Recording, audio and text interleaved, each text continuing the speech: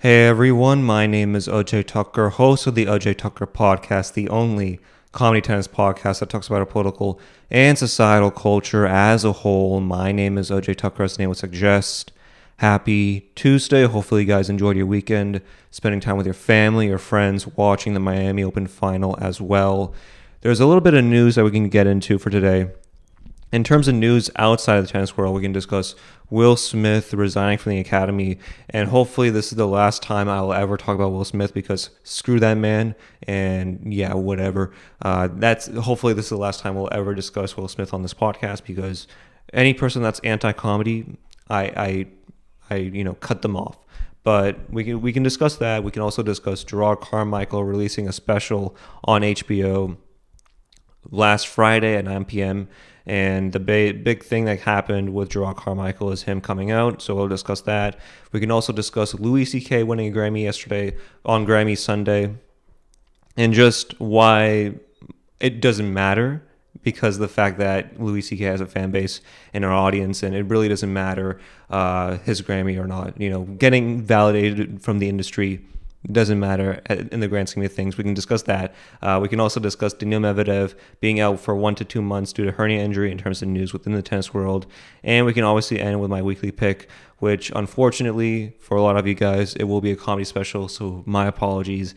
But I felt like because of the Chris Rock Will Smith thing, it's only appropriate for me to recommend something from Chris Rock. So we'll get into my weekly pick and at the end of the podcast. But where we'll lead off, and the biggest story within the tennis world that we can discuss will be the Miami Open final between Carlos Alcaraz versus Caper Ruud. So if you guys didn't watch, Carlos Alcaraz beat Caper Ruud 7-5, 6-4 in straight sets. It was quite one-sided, especially in that second set. It was overall going to Caper Ruud's direction in that first set, but Alcaraz was just able to sort of make the correct adjustments to his game, and as a result won that first set pretty decidedly, winning the next 6 out of the last 7 games in that first set. But the reason as to why Carlos Alcaraz beat Caper Ruud in this match was because of the fact that he was able to utilize the drop shot, which we've been accustomed to be seeing from Carlos Alcaraz, using the drop shot, being able to hit passing shots that were out of reach for Caper Ruud, and making Caper Ruud leave the baseline and come to the net. And there was an infographic or statistic in that second set, early on in that second set, where it said points won at the net. And for Carlos Alcaraz, he was like 4 out of 8, I would say. 5 out of 8, which is pretty good. I'm not going to lie, pretty good statistic. For Caper Ruud, it was 9 out of 18. And so he had a 50% win percentage at the net. And it doesn't sound bad. You know, on paper, 50% win percentage at the net doesn't sound bad. But when you saw it in play, you could definitely tell that it did affect him at the end of the day. So that's how Carlos Alcaraz beat Caper Ruud. And again, as I've alluded to, Caper Ruud did well in that first set. I mean, he won the first 3 games. You know, I mean, Ruud was able to break Alcaraz 2-love after Alcaraz's forehand was dead in the net. So again, Caper Ruud had an idea, an inkling as to how he could beat Carlos Alcaraz. And Caper Ruud, you got to give him credit. He really did his best to top that of Carlos Alcaraz. And Carlos Alcaraz in those first 3 games, you could definitely see him not do that well at the baseline. Obviously, he would adjust and whatnot, but Caper Ruud, if Caper Ruud was just able to keep Carlos Alcaraz relegated to the baseline, make sure that even if Carlos Alcaraz did hit a drop shot at the baseline, that he was able to push it back to the baseline, Caper Ruud. If he was just able to do all of that and then some, I think you would see a different result for Caper Ruud. But that just wasn't the case. You know, and it all culminated to 3-1. And while Caper Ruud won that game, there's definitely glimpses where you could tell that Alcaraz could manage to win against Caper Ruud. There was a lob by Alcaraz, which is successful as Ruud can't properly manage to smash it. Alcaraz saves a love hole to make a deuce. That was one of the many instances where Alcaraz was able to sort of get the better of Caper Ruud early on in that set. And while it didn't lead to him winning the game, it definitely showed you that Alcaraz can handle himself and can position himself to win in these big matches, and hopefully we'll be able to see that in the future as well. And then later on in that same game, there was a passing shot by Alcaraz, which allowed it to be advantage. So that shows you that Alcaraz is willing to win. And while he was down a love hole, while he was down love 40, he was able to come back to make a deuce and then advantage him to make it advantage Alcaraz. So again, even though he did lose that game, it really showed you that Alcaraz still had the potential to take it even further. And while it was 4-1, that's where the buck stopped for Caper Ruud. And as I've said before, he won 6 out of the next 7 games to win that set 7-5. And it really shows you Alcaraz's ability to do well at the net, play well at the net, but also shows you how he's willing to sort of get Caper Ruud out of his comfort zone. When you saw Caper Ruud moving around the baseline, it wasn't a man that you thought could control the pace of the ball. When you saw Caper Ruud, coming from one side of the wing to the next side of the wing, or to the other side of the wing, when you saw Caper Ruud going to the net, and there was a shot, I don't know at what point it was, but there was a passing shot that Alcaraz hit that Caper Ruud thought it would be out. It was in. And you just saw Caper Ruud just feel so astonished by it. And what it really gave you the inclination is that one person was ready to compete and ready to put it all on the line. And while the other person, Caper Ruud, was willing to do the same thing, it just wasn't in fruition. And it wasn't as successful as he thought it would be. And that's something that is very important to sort of distinguish.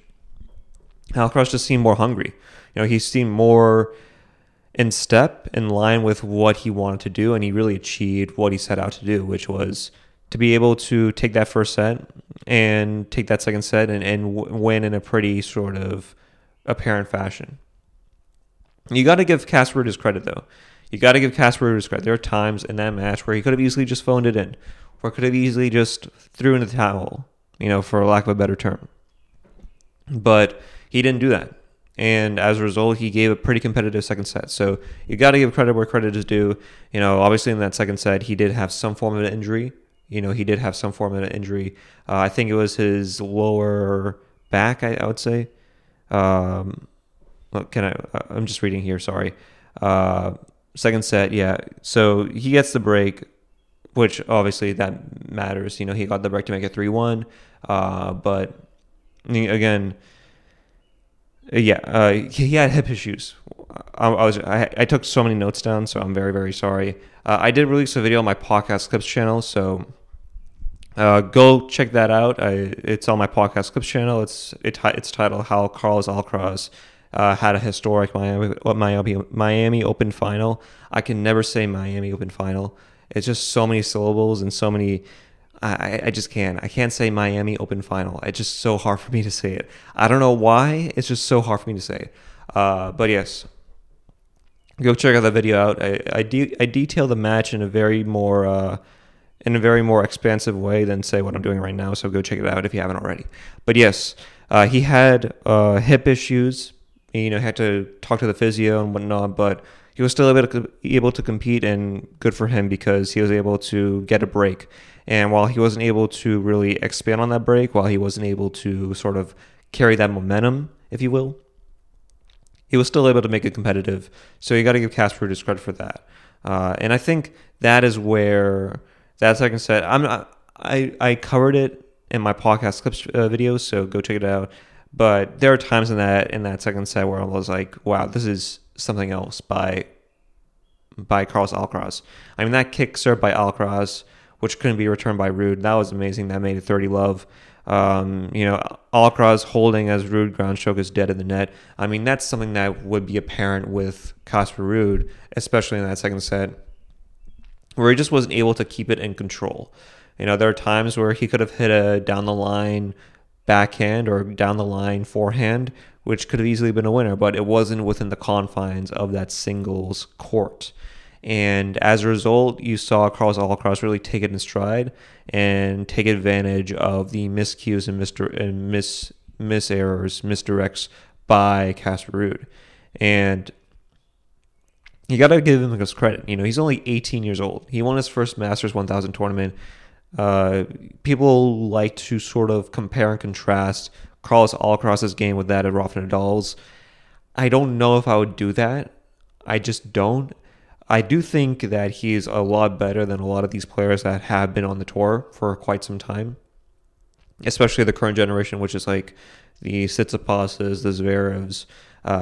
I think he has the ability to pass of say Zverev and Tsitsipas, and I feel like he's already on his way to do that.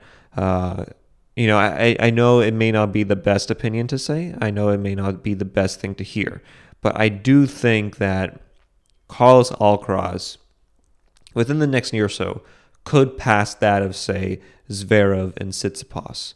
And I think if it's all said and done, I mean, knock on wood, but there's a good chance that if he's able to continue this progression, he could compete with that of, say, Novak Djokovic and Federer and Nadal. I don't know if he's going to win 20 majors. That may be wishful thinking on my part, but he can definitely win multiple majors. And I think he has the best likelihood of doing that, as opposed to, say, of Zverev and Tsitsipas and people that have been doing well but haven't been able to win yet. So I feel like that's a very, very important thing to at least sort of discuss, and hopefully I'll be able to discuss that in my next podcast episode. What is the likelihood of Carlos Alcaraz winning multiple majors? Leave some comments down below as to how you think or what your overall thoughts and opinions on that are. Do you think Carlos Alcaraz will win multiple majors? Do you think he'll be able to compete with that of, say, Nadal, Joker, and Federer? Leave a comment down below. I want to hear your thoughts and opinions on it. I'll try to do my best to respond to each and every one of them. So yes, that's where I'll leave it off at that with the discussion on Carlos Alcaraz and Caper Ruud. Let's get into our next bit of discussion here, shall we? So this news popped up on Saturday, I would say Friday. It's April 4th. He tweeted this out on April 2nd, so Saturday. Let's get into it. Daniil Medvedev will be out for 1 to 2 months due to a hernia injury. He tweeted out on Saturday, "Hi everyone, the last months I have been playing with a small hernia. Together with my team, I have decided to have a small procedure done to fix the problem. I will likely be out for the next 1 to 2 months and will work hard to be back on the court soon. Thanks for all the support." And obviously, if you're a fan of tennis, if you're a fan of the sport of tennis, if you're a fan of parity within the ATP, this stings, right? You want to see Daniil Medvedev play. Hopefully, he's able to come back, but to be out for the next 2 months, to skip out on Roland Garros, it's bad. It really is bad. Obviously, Daniil Medvedev, he has a love-hate relationship with clay. There are times where he'll do extremely well on clay. Like last year, he reached the quarterfinal. He faced off against Stefanos Tsitsipas, who would eventually face against Rafa Nadal at the final, Roland Garros, or Djokovic at Roland Garros final. Sorry about that. Djokovic, not Nadal. But there are times where he does pretty bad on clay, like the 2020 French Open. So again, there are times where he does well, there are times where he does bad. He has a very love-hate relationship with clay. But it does sting. It does sting with clay. It does sting that we're not able to see Daniil Medvedev play, because it means one less talented player being able to play on the circuit. And if you're a fan of competitiveness, if you're a fan of tight play on the tour, if you're a fan of having better, interesting players and matchups, then you want to see Daniil Medvedev play. And to see him be out for a hernia injury, it does sting, and it does hurt. I thought there was something wrong with Daniil Medvedev based off how he played at Acapulco and just how I saw him play in there. So maybe that gave you that gave me some form of inclination as to how I would process and understood that Daniil Medvedev was not at his A game. But again, it does sting. It does hurt. So when you see this, my overall thoughts and opinions on this are, hopefully when you're able to see Daniil Medvedev play on grass or for Wimbledon, that you give him his support and his love. There have been times, especially in that Australian Open final, where he wasn't treated right. There are times where you just see the Australian Open audience just heckle him, and now is the time to support him. With obviously I don't have to get into the political side, with the Russia-Ukraine thing, but right now it's very important to support, players for what they've done on the court. And with Daniil Medvedev, he's one of the better players within his generation. I mean, he's definitely better than that of Tsitsipas. He's definitely better than that of Zverev. He's won a major. That's very, very important to see. That's something that Zverev and Tsitsipas cannot say about themselves. So give him your best support. He's playing at Wimbledon. He still has to denounce his allegiance to Russia for the Wimbledon organizers, so that remains to be seen. That's a dumb thing that Wimbledon did. Go check out my videos on my podcast clip channel where I discuss that. But apparently, he needs to denounce his Russia affiliation, and he's not able to play with the Russian flag, which obviously that's a very, very dumb thing. But heading back into this discussion, to be out for 1 to 2 months due to a hernia injury, hopefully he's able to get better, and hopefully we're not able to see the remnants of that injury when he comes back to play, because that would just be horrible to see. And more importantly, that's not something that we want to see as tennis fans. So hopefully he's able to take these next few months off, and we're just able to see better play by Daniil Medvedev, and hopefully he's able to reach back to the acclaim that we've been seeing from him in the past few months or so. So yeah, that's just my overall thoughts and opinions on the Daniil Medvedev situation, if you will. Obviously, it does sting. It does hurt. Hopefully, we're able to see more Daniil Medvedev in the next few years, because he is a very, very interesting person, very, very interesting dude. Whenever you see him on the court, you see the audience have a visceral reaction to Daniil Medvedev. Whether it's positive or negative, it's a visceral reaction, and not many people on the circuit can do that. Not many people on the tour can do that. So see him play, to see him perform, that's something that we will be missing from him until June. So be on the lookout for that. But yeah, to miss out on Roland Garros, I remember back in like the 90s. I know I'm sort of deviating away from this topic, but I remember back in the 90s, like, people skipped out on the French Open routinely. Like, there were times where Sampras would skip out on the French Open because it wasn't ideal for his serve and volley style. Now it's sort of changed, and now being able to play the net is sort of a prerequisite to play on clay. But back in the day, like, the clay surface was not ideal for Sampras's play whatsoever. And I feel like for some players, they just have to play on these surfaces even though they know it's not going to be in their comfort zone, right? Like, Roger Federer does not do well on clay. He just doesn't. He's won a French Open, so once, but on clay, it's not the case whatsoever for Roger Federer. There are times where you'll see Rafa Nadal at... Actually, no. Rafa Nadal does well on each and every surface, but there are times where you'll see, say, Andy Murray. Andy Murray did horrible on clay. Andy Murray was far more better suited for hard court and for grass than that of clay. It's a very eclectic taste. Clay is a very eclectic taste. But for Rafa Nadal does not do as well as, say, indoor hard court as he does on clay. He still does well in indoor hard court. Rafa Nadal is still better than 99% of the ATP Tour, but in indoor hard court, or on the indoor hard court, it was very sort of night and day with that of, say, clay.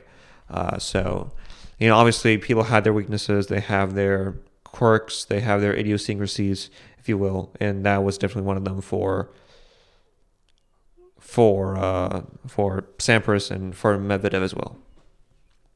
So, obviously, when you see this news about Daniil Medvedev, my overall thoughts and opinions on this are always the same. You don't want to see a player get down due to an injury. There are times where, in the past few years or so, injuries have taken a toll on players. We've seen that with, Juan Martín del Potro. We've seen that with Wawrinka. We've seen that with Nadal in 2015, It wasn't until we saw him back in 2017 where we're like, okay, this is a return to form with Nadal. But yeah, there have been times where we've seen injuries sort of get the better of tennis players. Andy Murray has not been the same ever since that hip injury. So those are very, very important things to sort of take note of.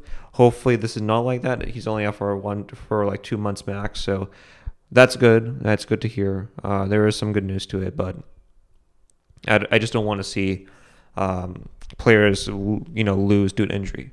That's not something that I really want to see out of players. I don't think it's really beneficial. I just don't. I just don't think that whatsoever. And if you're a fan of the sport, if you're a fan of just good play in general, then you don't want to see that either. It's not good news whatsoever. It's not something that we should really sort of support or rally behind. Whenever I see people support injury, or whenever I see somebody, and this is sort of to a lesser extent, but whenever I see somebody support a double fault, it's like, what are you doing here? This is just Schadenfreude. This is just Schadenfreude. So that's my thoughts and opinions on Daniil Medvedev and him being out for 2 months due to a hernia injury. Not good news whatsoever if you're a fan of the sport of tennis, if you're a fan of just good competitive play as it is. Just not good news whatsoever. All right, let's get into comedy news. We'll get into the comedy news outside of tennis world, shall we? Louis C.K. won a Grammy. Awesome, I love it. So the Grammys happened yesterday. It ran for 3.5 hours. I didn't watch it. I'm just recapping who won, and there was only one person that I really cared about winning, and that was Louis C.K. Obviously, I didn't really care about him winning, but the fact that he won, that's great. I love it. I mean, I did not know he was nominated for a Grammy. Apparently, he was nominated for his 2020 album, Sincerely, which I bought and downloaded. And go listen to it. Go watch it if you haven't. It was his first ever special that he released after the Me Too accusations happened. So I had to support him because of that, because I knew the accusations were definitely stretched out. They were definitely fabricated. He asked for consent before he jerked off. So I don't get why he got Me Too'd. It definitely seemed like an offense that was not as bad as, say, Harvey Weinstein or that of, say, Cosby or any of these individuals that are sort of synonymous with that movement and with that era within the entertainment industry. So when I saw him win, I was like, yeah, that should happen. He should win. That was the best album out of the albums that were nominated. I mean, look at the albums that were nominated. Besides Nate Bargatze, a great comedian. Go check him out. Clean comic. Great. I love him. He was also nominated. So I would say that if Nate Bargatze won out, I wouldn't be mad about it. But look at the names that were nominated. Lavelle Crawford, I never heard of her. She might be good, so I'm not going to put any judgment. Chelsea Handler. What are we doing? She got nominated. Why? She's not... I mean, I don't know about her comedy style. I'm not in her demographic, so who am I to judge? But, I mean, Louis C.K. is a way funnier comedian than that of Chelsea Handler. I would even think Chelsea Handler would agree to that as well. So, yeah, Chelsea Handler nominated. Lewis Black, I haven't really listened to him, so I don't know. Kevin Hart, Zero F's Given, was also nominated. I think that was his special where he released it in his home.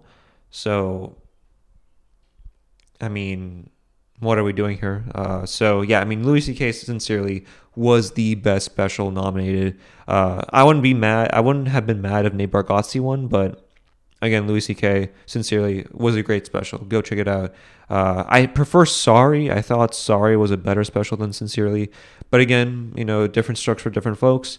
Sincerely is still a great special. I'm not going to put it past it against anyone. So it should have won. What I found weird was that it was released in 2020, but it was nominated for the 2022 Grammy Awards, which I thought to be kind of weird. I mean, shouldn't have been nominated for 2021.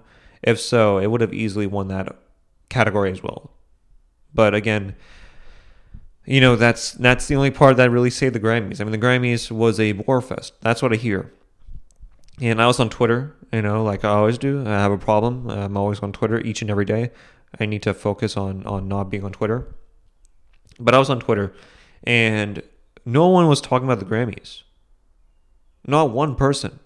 Like I was on on the Twitter trends. Like it was WrestleMania, and that's about it. It was like just everything affiliated with that of WrestleMania, like Pat McAfee, Edge, AJ Styles. Nothing on the Grammys. Maybe my sort of Twitter sort of tailored to not focus on the Grammys. Maybe that's the case, but I was not, like, it was not trending whatsoever. It was not like being talked about. Obviously, like, the BTS army was discussing it, which, I mean, they're always in a fritz, they're always in a frenzy. So sure, maybe they were talking about it, but overall, no one was really talking about it. No one was really discussing it.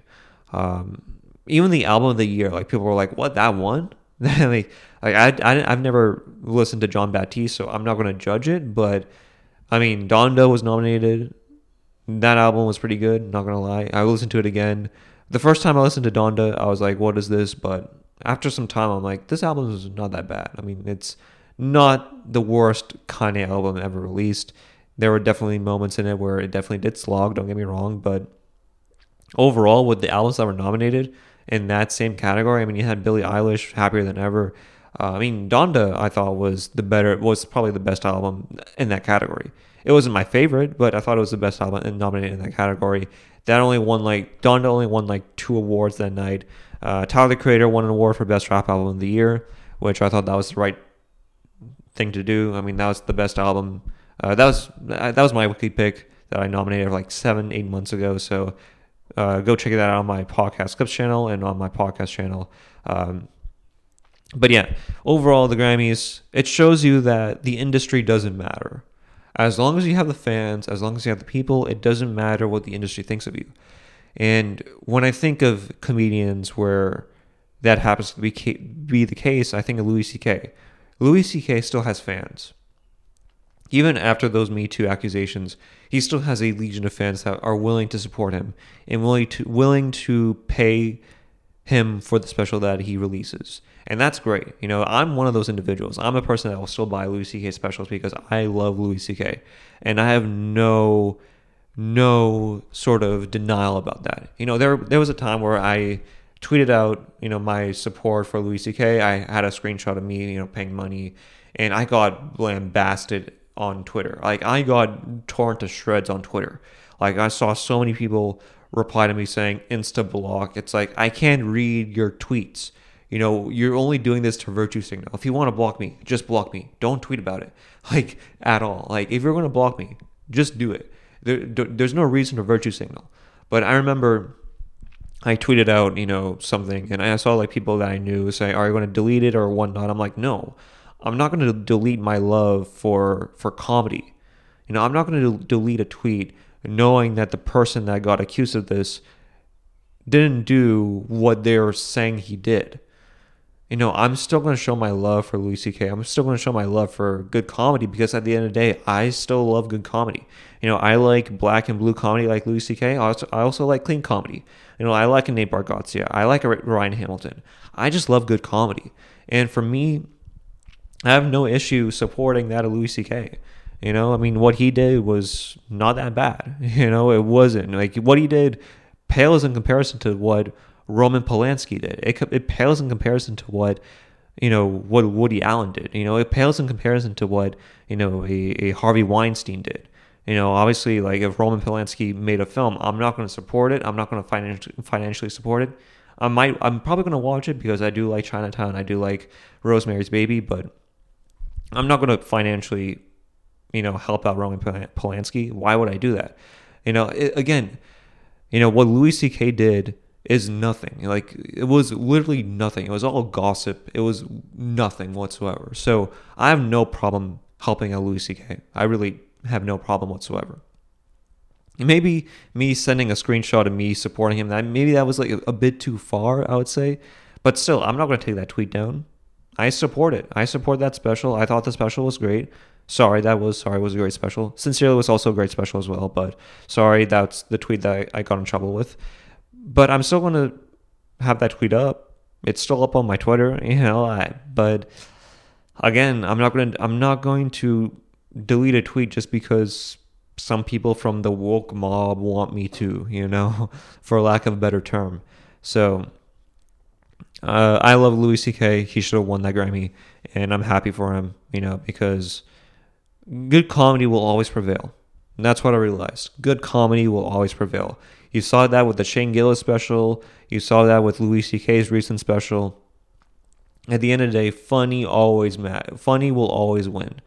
Cream rises to the top. I know it's very sort of easy to say that, and you know, it's sort of, you sort of believe in a fairy tale when you say good comedy wins, but I truly believe in that. I think good comedy wins at the end of the day. And when you see the success of Shane Gillis' special, when you see the success of Louis C.K. and how people now more than ever want to see him perform comedy, I mean, that's great to see. It really is. So I'm happy for Louis. I'm happy that he won. And overall, the Grammys, they don't matter. They don't. They really don't. And as long as you have the people, that's all that matters. But hey, it's the cherry on top. You know, it doesn't hurt, but it definitely does help. And that's what the Grammys are about right now. Like, all the people that were nominated, they have fan bases. You know, I mean, Olivia Rodrigo, she has a fan base. Billie Eilish, she has a fan base. Kanye, she has a fan base. Tyler, the Creator, they have a fan base. No, I'm kidding. They all have fan bases. You know, I mean, they all have a group of people that are willing to pay money for merch for their tour. So does the Grammy matter as much as the industry believes it does? Probably not. It probably doesn't. For some people, sure. I mean, for Trevor Noah, a Grammy probably does matter. But for Louis C.K., it doesn't matter. And this shows that at the end of the day, as long as you have the people, that's what matters. You know, because the industry, they can cancel it at any moment in time. But the people, it's different. You know, once you have the love of the people, it's hard to end that love with them. It really is. And Louis C.K., sincerely, great special, and I think you guys will love it as well. And go check it out if you haven't already. I definitely bought it on the day it came out. I remember he released it during the pandemic. At the beginning of the pandemic, it was at the same time as WrestleMania. I remember that. That was a good week, by the way. That was a good weekend because he had Louis C.K. Sincerely, and then you had like WrestleMania right afterwards. So, and the fact that he won a Grammy on the same weekend as WrestleMania, that was also great as well. Not gonna lie, but yes, I remember he released it, and I was just dying laughing. Like I needed that, you know, release, and I was happy that he released it at the time he did because people had to talk about it. You know, I mean, that was a very sort of right place at the right time for Louis C.K. to do that. So Louis C.K. sincerely wins a Grammy. I'm happy for him. Go check it out if you haven't already. All right. Let's get into news within the comedy world that we can definitely discuss. Jerrod Carmichael released a special on HBO called Rothaniel. He released it last Friday, April 1st at 9 p.m. I watched it the day afterwards. And because, you know, it's a Friday night. I mean, I have things to do on a Friday night. I had to watch the tennis as well. So, yeah, it was... he released Rothaniel, which is an hour special directed by Bo Burnham. He released it in like this like jazz club. I think it's called the Blue Note Jazz Club. I'm not so sure. It's on the other side of the street of the Comedy Cellar in New York City. So he released it, and it's not really a stand-up special. You know, it's not really a stand-up special. It was more of a sit-down special. He sat down the entire time. Bill Cosby-esque, if you will, but without the sleeping pills. The sleeping pill was his special. No, I'm kidding. Just joking, all jokes. But he does come out in the special, and he comes out as gay. And I'm just getting this from page 6. Jerrod Carmichael comes out gay in new HBO comedy special. And I'm just getting this from their website. So stand-up comedian Jerrod Carmichael comes out as gay in his new HBO special, Carmichael 34, makes the onstage reveal in Rothaniel, which premieres Friday night after sharing that he once caught his father cheating. After that was out in the open, I was left alone, feeling like a liar, because I had a secret. One that I kept from my father, my mother, my family, my friends, and you. Professionally, personally, and the secret is that I'm gay, he announces. At first, the former Carmichael Show, which is a great show, by the way. The Carmichael Show, it ran for 3 seasons, back-to-back years in like 2015 to 2017. Go check it out. The Carmichael Show is a great show. It dealt with issues and topics that were very akin to that of, say, a Norman Lear sitcom, such as All in the Family and The Jeffersons. So go check it out if you haven't already. It's a great special, and I think it's a great show, by the way. Not special. It's a great show, and it's one of my favorite sitcoms ever released. So go check it out, The Carmichael Show. Great show if you haven't already. But just getting this from page 6 again. At first, the formal Carmichael show star is met with a long silence, but then the audience eventually begins to clap in support of his transparency. I'm accepting the love. I really appreciate the love. He responds to the applause. My ego wants to rebel against it. Later, Carmichael explained that he rebelled against his sexuality his whole life, explaining, I thought I'd never ever come out. At many points, I thought I'd rather die than confront the truth of that. To actually say it to people, because I know it changes some people's perceptions of me, I can't control that. Rothaniel was filmed at New York City's famed Blue Note Jazz Club. So Blue Note Jazz Club, not the Blue Key Jazz Club, the Blue Note Jazz Club, in February, and found the comic waxing poetic over his family history and year-long reluctance to come out, revealing that while some of his relationships have thrived, others suffered due to his honesty.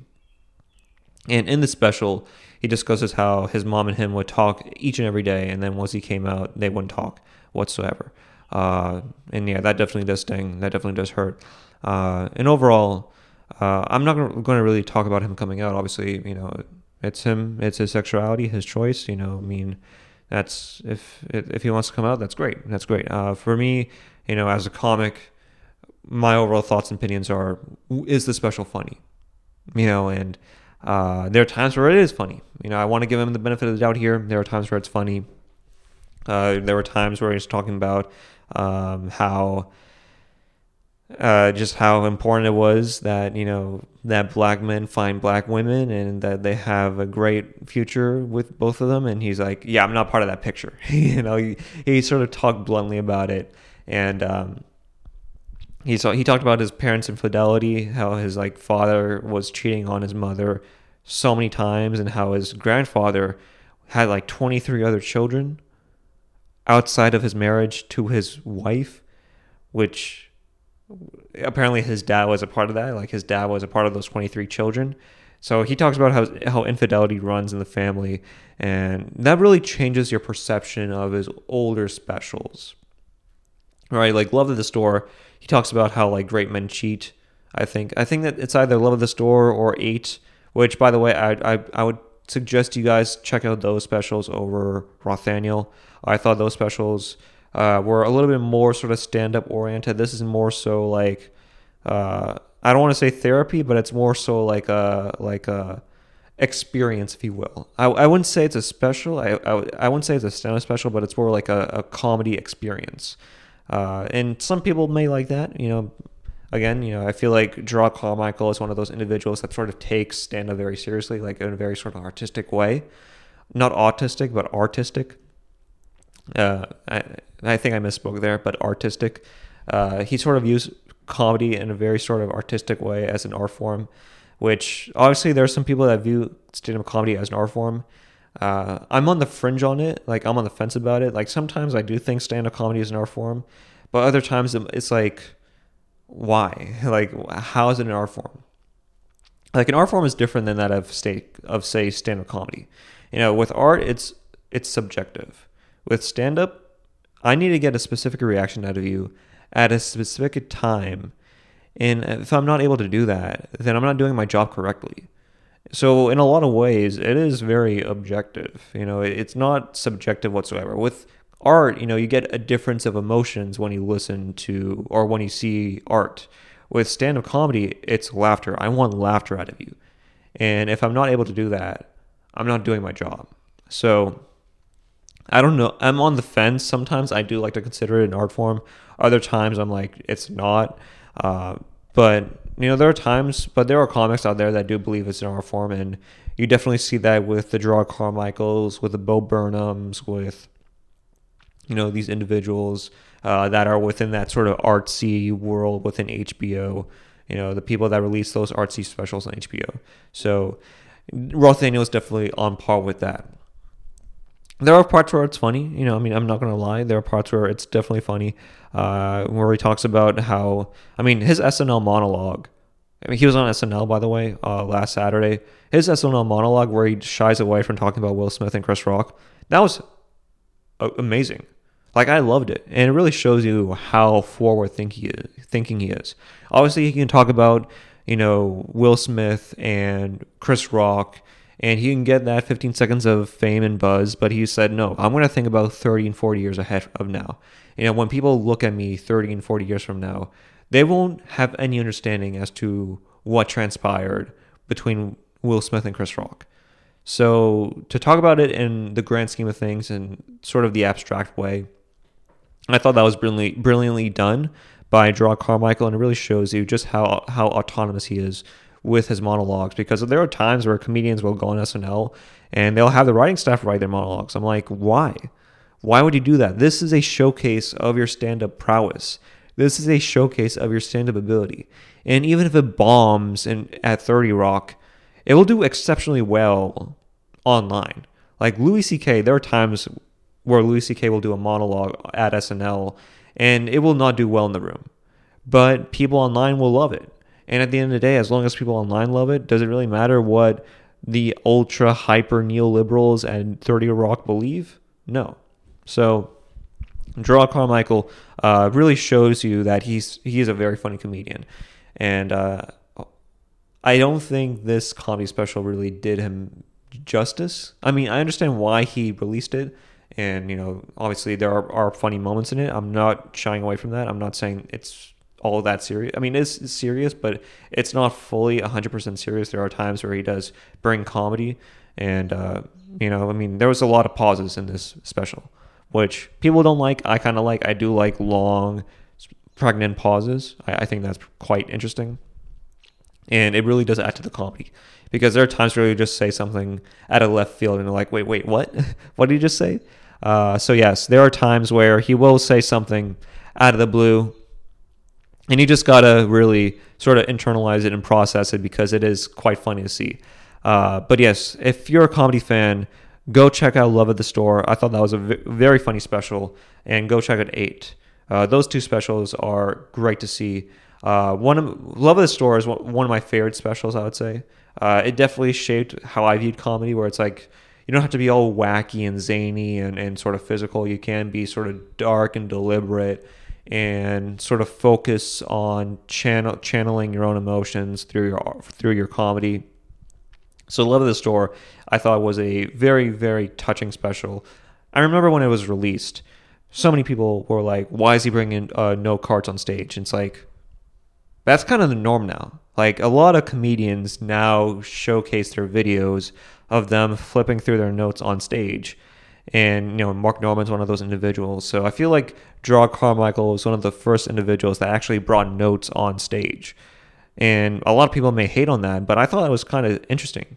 I would never do that as a comedian, but, to see an actual comedian do that for an HBO special directed by Spike Lee, because Spike Lee actually directed the special, that was very, very interesting, and a change in the pattern of what we would see for specials.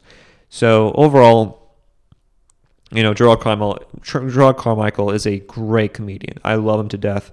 And Love at the Store, I thought, did a better job at depicting his comedy than that of, say, Rothaniel. Not saying Rothaniel is a bad special. I'm just saying that Love at the Store and 8 were, in my opinion, better in terms of his approach to stand-up than that of, say, Rothaniel. So yeah, that's just my overall thoughts and opinions on Jerrod Carmichael. It's great that he came out. I'm happy for him. But overall, speaking, I thought his first two specials were a little bit more funnier than that of, say, Rothaniel. And I would even say and suggest that Jerrod Carmichael would agree with that statement as well. But yes, Jerrod Carmichael released Rothaniel. It's on HBO. Go check it out. Bo Burnham directed it. And I don't know, man. I like Bo Burnham. I do. I just don't think... I don't know. Whatever. I'll just stop while I'm ahead. But yeah, there are times where I was watching it, I'm like, it's just way too close up. Like, I want some space. Like, I want some space between me and the performer. I don't want it so close up to the performer's face. And he does that, through his recent special on Netflix. But again, there are times where I'm like, this is just way too close. I like, give me some time to breathe. Like, give me some moment to breathe, Bo Burnham. Like, I like Bo Burnham. I think he's a very funny comedian. I think he's a very talented individual. But again, when he directs stand-up, it's just way too close to the face. Like, there are times where I was watching that Chris Rock Tambourine special. I'm like, this is just way too close. Like, I want some place to breathe. You know, it felt like that Aziz Ansari special.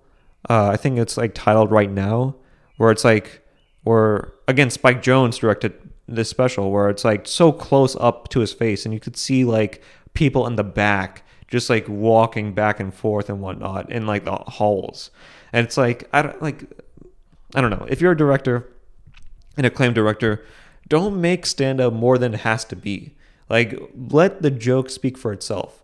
Let the comedy speak for itself. You don't have to add your own artistic angle to it. I mean, it's fine if you do, but again, like, as a comedian, like, my biggest thing, and for the average person, their biggest thing when they watch a stand-up special is if it's funny or not. It's not about, you know, technically the art. It's about how funny it is. And that's what I like about stand-up specials. You know, that's why I like Bo Burnham. That's why I like Jerrod Carmichael, because they're funny, not because they're artistic or they change the way stand-up is. It's because of the fact they are funny comedians. You know, I feel like a lot of directors need to understand that. As long as it's funny, it doesn't matter how the angle is. It doesn't matter if it's a Dutch angle. It doesn't matter if it's a close-up. What matters if it's funny. You know, and that's the main takeaway that I want people to sort of get with and get in line with. You know, as long as it's funny, that's what matters. So yeah, hopefully I'm able to sort of get that preamble out of the way. Let's talk about our last topic for today, shall we? I know I sort of went ad nauseum with that, but I was just so into it that I know this is sort of like for inside baseball for stand-up comedians, but when I talk about stand-up comedy, I just get into it, and yeah, that's just what it is. So I'm sorry. I know I went overboard on the topic, but whatever. Congrats to Jerrod Carmichael coming out.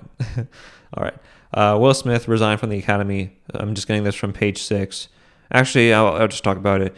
So Will Smith released a post saying that he's resigning from the Academy, stating that his actions were shocking, painful, and inexcusable, and he's decided to withdraw from the Academy process. So he's not going to vote for any Academy Award members or any Best Picture nominees or whatnot. He's still in line to be nominated for awards, but his chances of being able to partake in that process, which is to vote on the nominees, that's no longer the case. And he could have been expelled, but he decided to resign instead of being expelled because the names that have been expelled include Roman Polanski, Weinstein, Cosby, and Carmine Corridy.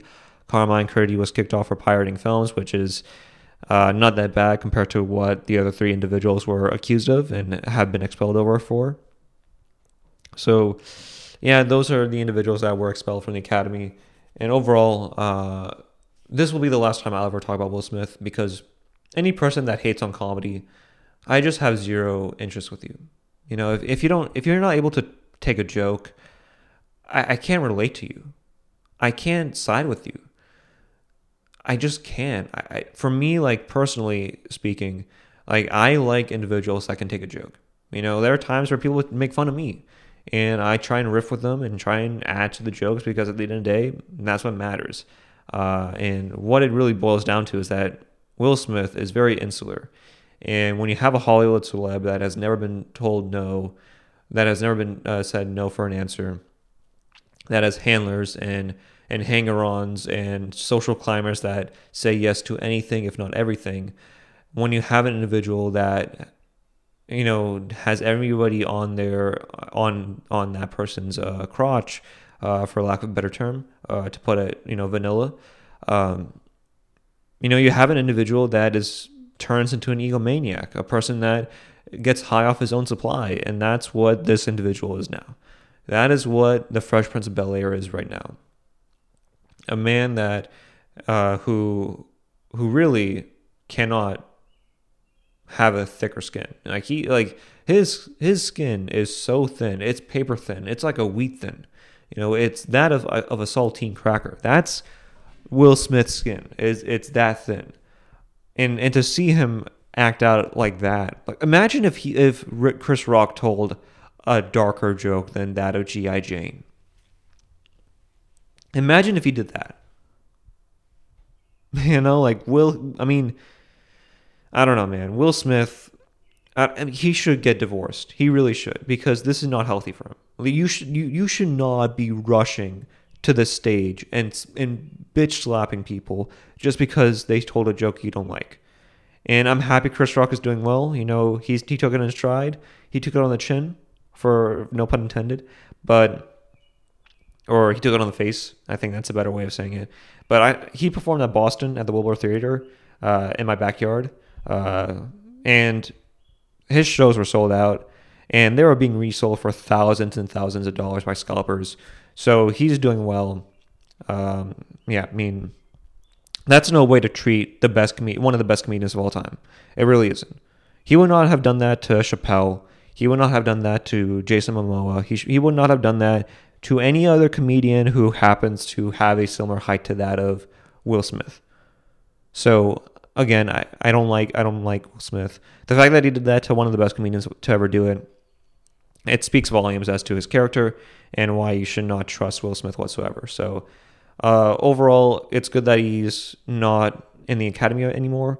Apparently, Netflix and several other production companies have halted Will Smith movies from releasing. They will probably release it in the future once the smoke dies down. But again, this is no healthy way to treat a comedian. And Chris Rock overall has been doing it quite well. He did not address it at all at his Boston shows. I mean, he talked about it. Like, he said he's still processing it, but he's not talking about it whatsoever now. And I know people don't like it. You know, other comedians may not like it, but hey, you know, he has his own material. He has his own hour that he wants to build off of. You know, he doesn't want to add anything more to it. You know, who knows? This new hour special that he may release either this year or next year, it probably will be better than that of, say, King Richard. You know, I like King Richard, but I'm a fan of comedy first and foremost. So, yeah, that's where I'll sort of end it off with that. You know, Chris Rock, one of the best comedians to ever do it. And, you know, his HBO specials are a testament to that. So, it's sad to see one of the best to ever do it be, I wouldn't say emasculated like this, because, I mean, Chris Rock, him reacting the way he reacted, that was the most masculine thing I've ever seen ever. He didn't touch his face whatsoever. He did not, you know, sort of end the show. He moved on.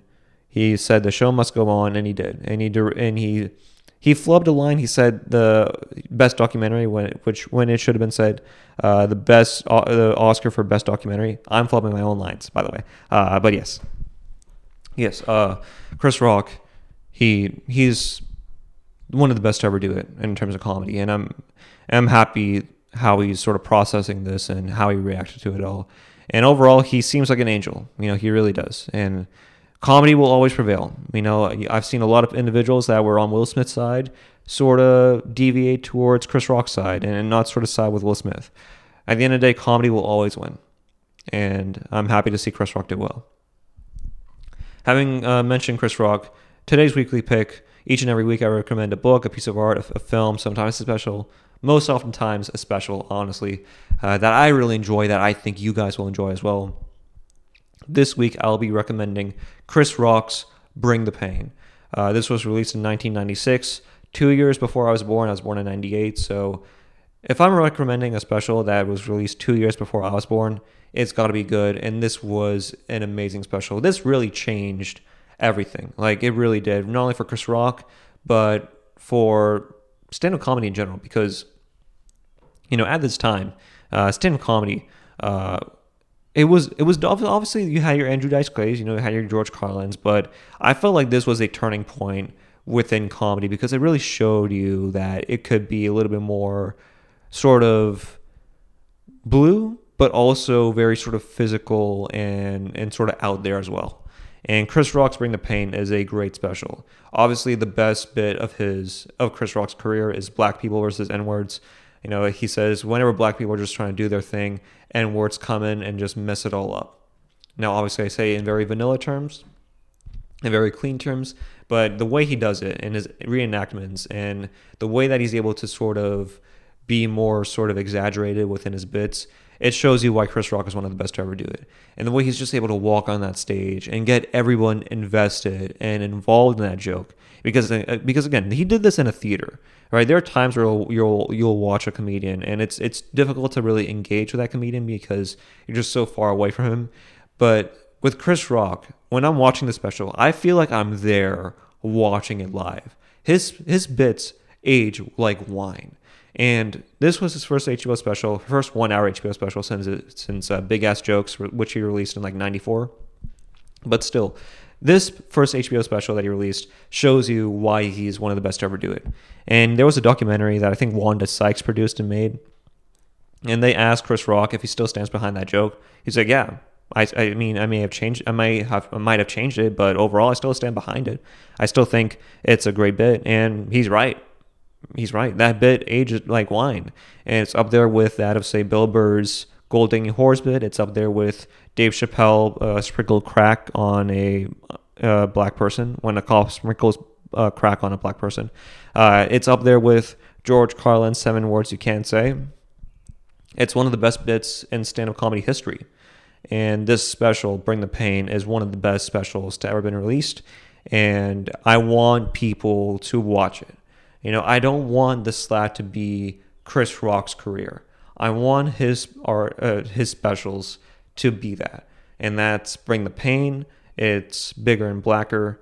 It's that. I want people to sort of understand that he's a great stand-up comedian and that people should watch him for that. And I think people are.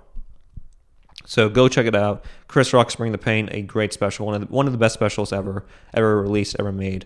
And if it's on YouTube right now, I think the whole 1 hour special is on YouTube. So I'll put a link in the description box below. But other than that, guys, thanks so much for watching. Thanks so much for listening. Thanks so much for watching. Make sure you like, subscribe, and click the bell icon for notifications down below. Make sure you subscribe to both my podcast channel, my podcast clips channel. Make sure you spread the word on iTunes and WhatsApp, and leave a comment down below on any of the topics that I discussed, whether it's Will Smith, Jerrod Carmichael, Louis C.K., Daniil Medvedev, whether it's Carlos Alcaraz, or even that of my weekly pick. Leave a comment down below on any of your questions, comments, concerns. I'll do my best to respond to them. And that's about it for me. So, guys, thank you so much for watching. Thank you so much for listening. I don't know what I'll be discussing Thursday. Maybe some more tennis, maybe some more news outside of my tennis world as well. But that's about it for me. So, guys, thank you so much for watching. Thank you so much for listening. And I'll see you guys on Thursday with a new podcast. All right, guys, that's about it. Peace. See y'all.